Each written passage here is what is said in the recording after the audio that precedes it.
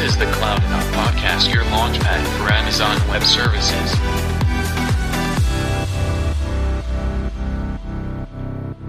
Welcome to the Cloud.Naut Podcast. My name is Michael, and today Andreas will not be in the show, so he is on parental leave until end of year. So that's why I'm going to host the show today. Andreas and we are on a mission to explore Amazon Web Services. Listen to the Cloud.Naut podcast to deepen your AWS knowledge, stay up to date, and be inspired. This is episode number 42, and today is August the 25th of 2021. We launched Cloud.Naut.io in 2015. Since then, we have published hundreds of articles, podcast episodes, and videos. It's all free, but it means a lot of work in our spare time. So don't get me wrong, we enjoy sharing our AWS knowledge with you. Have you learned something new by reading, listening, or watching our content? If so, we kindly ask you to support us in producing high quality and independent AWS content. Please visit cloud.naut.io/support us for details. So the question is, what's the subject of today's episode? And what I'm going to present you today is 7 things to do after you launch an EC2 instance. So not before, it is really after you launch the instance. So let me give you a quick overview over the 7 things, and then we will dive into the details and look at each of them individually. So first, recommendation is configuring remote access over SSM Session Manager.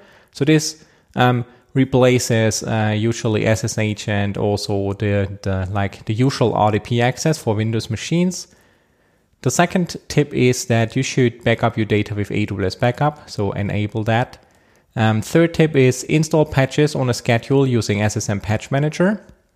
Again, this works with Linux and Windows.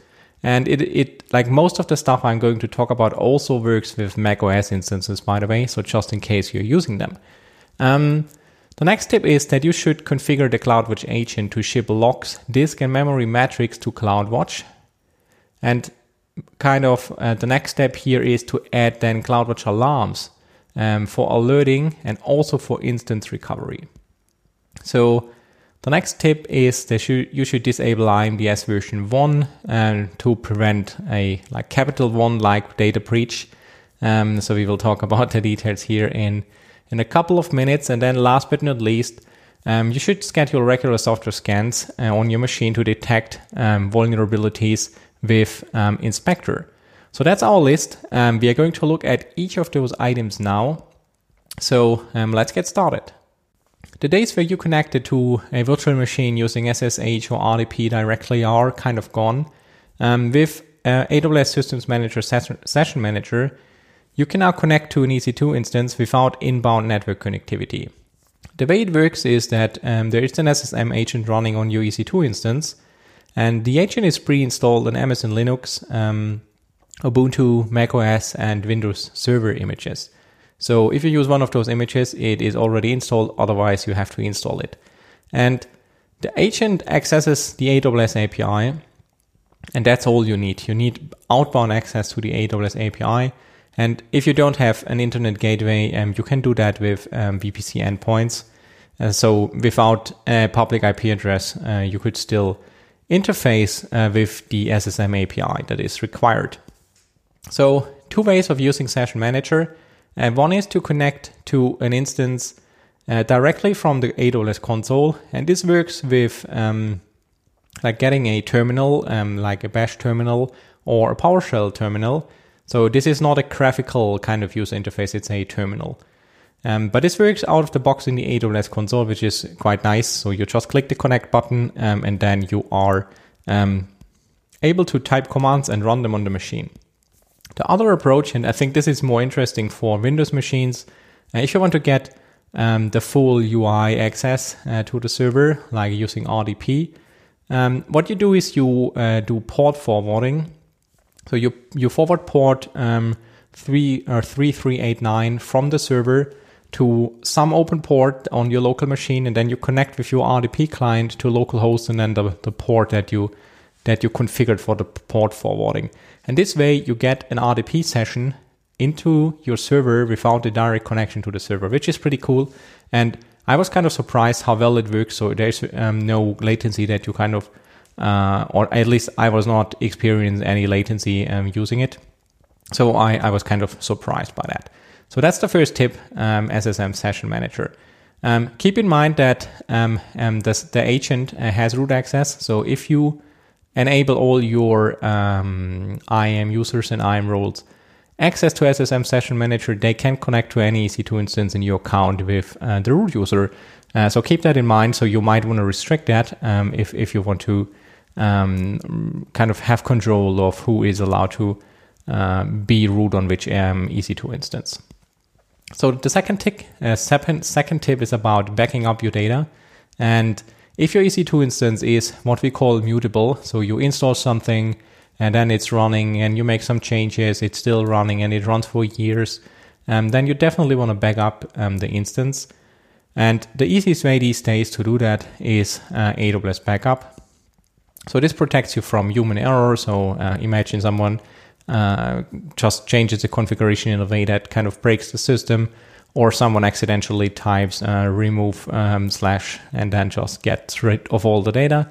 So that happens from time to time, right? So this is a good time to have a backup. And also there could be hardware failures. So sometimes a EC2 instance or an EBS volume just is not working anymore and you have to move on to another one. And without a backup, that's very painful. So one warning here, AWS Backup only backs up EBS volumes attached to your EC2 instance, not the instance store that could be attached to your instance depending on the instance type. So keep that in mind. If you have never heard about instance store, then you likely don't use them, so you are fine. Also, something important to keep in mind is that AWS Backups creates what AWS calls a crash-consistent backup for Linux and Mac OS. So basically, this means you shouldn't rely on the backup for heavily modified files. So, for example, if you back up a database this way, this is likely not going to work. So be careful here. So if you, for example, have a database running on the machine, the recommendation is to use the database tool to create the backup and store it on the EBS volume and then create a snapshot of the whole thing using AWS Backup. So that should work better. A good news is for Windows users, Windows backups are application consistent because they use a technology from Microsoft called VSS. So if you are running on Windows, you don't have to worry about that at all. Yeah, that's great. By the way, if you're interested in any of the details in how to configure that, how to enable that, there is a blog post that covers the same topic, and you will find all the links in that blog post. So if you are interested in any of these things, like trying them out, then I would recommend that you check out the blog post and click the links there. Much easier to kind of click on a link on the website than in the podcast, right? So next tip is you should install patches on a schedule, and there is SSM Patch Manager for that.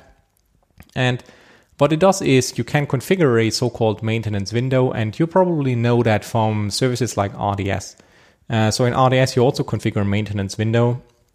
You also configure, for example, a backup window. And during this window, which is usually like a 1 or 2 hour slot, and the patch manager will then go and apply all the patches. It also tracks and displays all the installed patches, so you get an overview of what's going on. So it also kind of keeps an inventory of all the things that are installed on a machine. So that's very handy, and it works with many operating systems. So if you're interested in the details, check out the blog post again here. It works with all those AMIs that I mentioned before, where the SSM agent is installed by default. And of course, this also requires the SSM agent to work. So just a reminder here.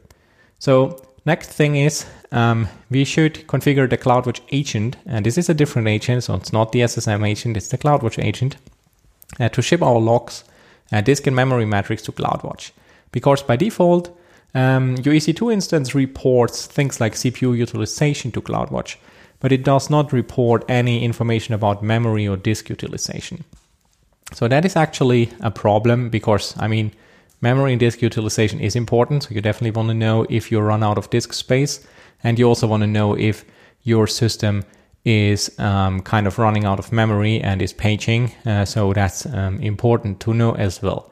So what I also recommend is that you stream the logs to a central system to make them searchable, also to securely archive them. So instead of storing them on the machine only, kind of move them to a different place. So you might heard about the elk stacks, things like that.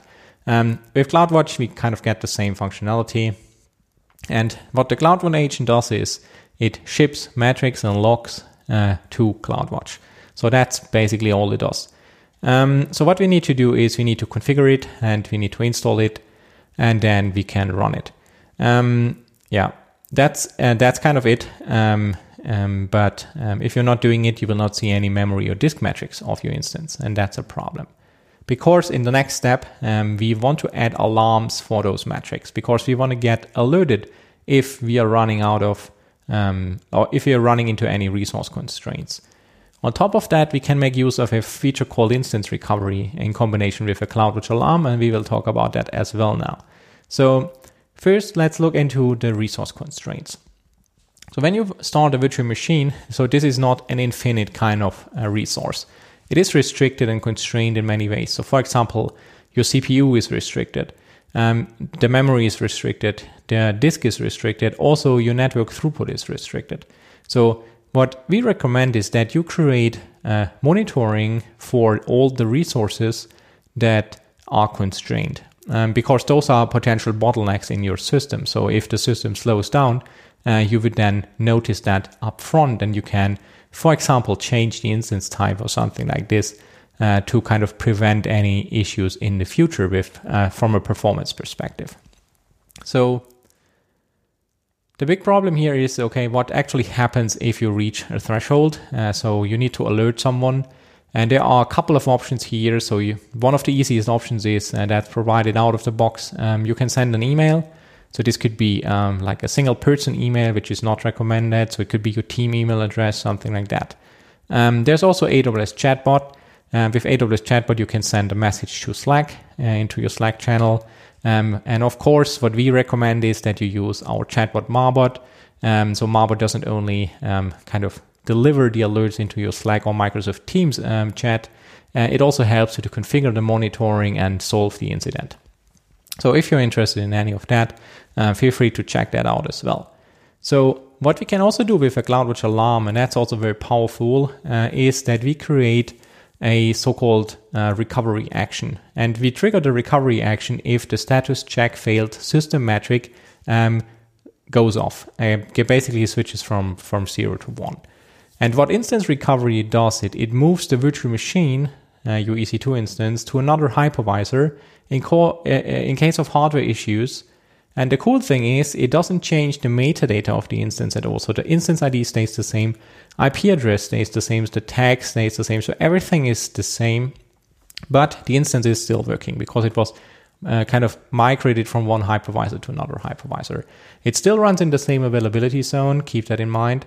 But if there are issues with the hypervisor, and that happens very rarely, but it can happen, then you are kind of protected from that problem, and it will resolve the problem automatically for you. And that's always very handy.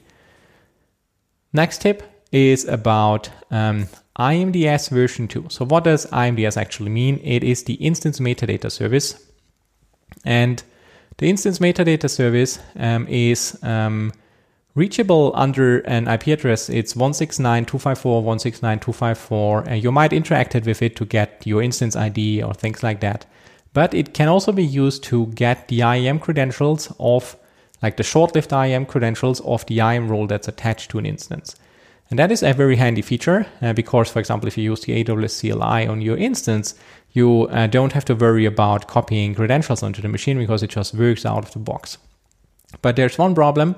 If you accidentally expose this IP address to the outside world, so for example, if you install a proxy on your machine and you proxy the IP address, the instance metadata service, and make it accessible from the outside world, then you are in troubles because then anyone can kind of access the instance metadata service of this instance. And that's bad. And actually the people at One Capital did exactly that. And that's why an attacker got access to the AWS environment. And after that, AWS announced IMDS version 2. And with IMDS version 2, it's a little bit harder to accidentally expose the instance metadata service to the outside world. It's not impossible, but it is much more complicated, I would say. So what you do is, when you launch your instance, you can disable it, or IMDS version 1, or after you launch your instance, you can also disable it. Unfortunately, you can only disable it after launch using the CLI, so there's no graphical user interface for that at the moment. But if you are familiar with AWS Cloud Shell, so this is one of the icons in the top navigation bar, you get very quick access to the AWS CLI without installing it locally. And you can just issue the command, and then the instance is configured to disable IMDS version 1. So that's something that we recommend. We also have a blog post about how to transition from IMDS version 1 to version 2 if you are making heavy use of it. And we have a couple of tips and pitfalls documented. So check that out if you are interested in that. All right. Last but not least, we want to schedule regular software scans to detect vulnerabilities.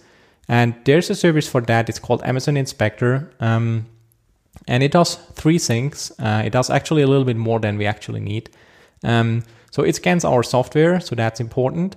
It also checks for unintended network accessibility. It's nice to have from my perspective. And it also checks for deviations from best practices. So for example, if that depends on the operating system that you use, but it usually checks against the sys catalog. So you get many recommendations about how to configure your EC2, like the operating system. I don't like them very much. So what I like is that I can see if my system is up to date, if all the libraries are up to date, all the software components are up to date. I don't like all the other functionalities of the inspector, but yeah, keep that in mind. It comes with it, so you can still have a look at the data. So yeah, basically what you get is you can kind of ensure by having inspector running, you can kind of ensure that your update process is working. Because if your update processing is working, inspector should not find anything. So that's kind of the idea here. So that's it. So those are 7 tips, and you might think, okay, that's actually a lot of work, and I agree.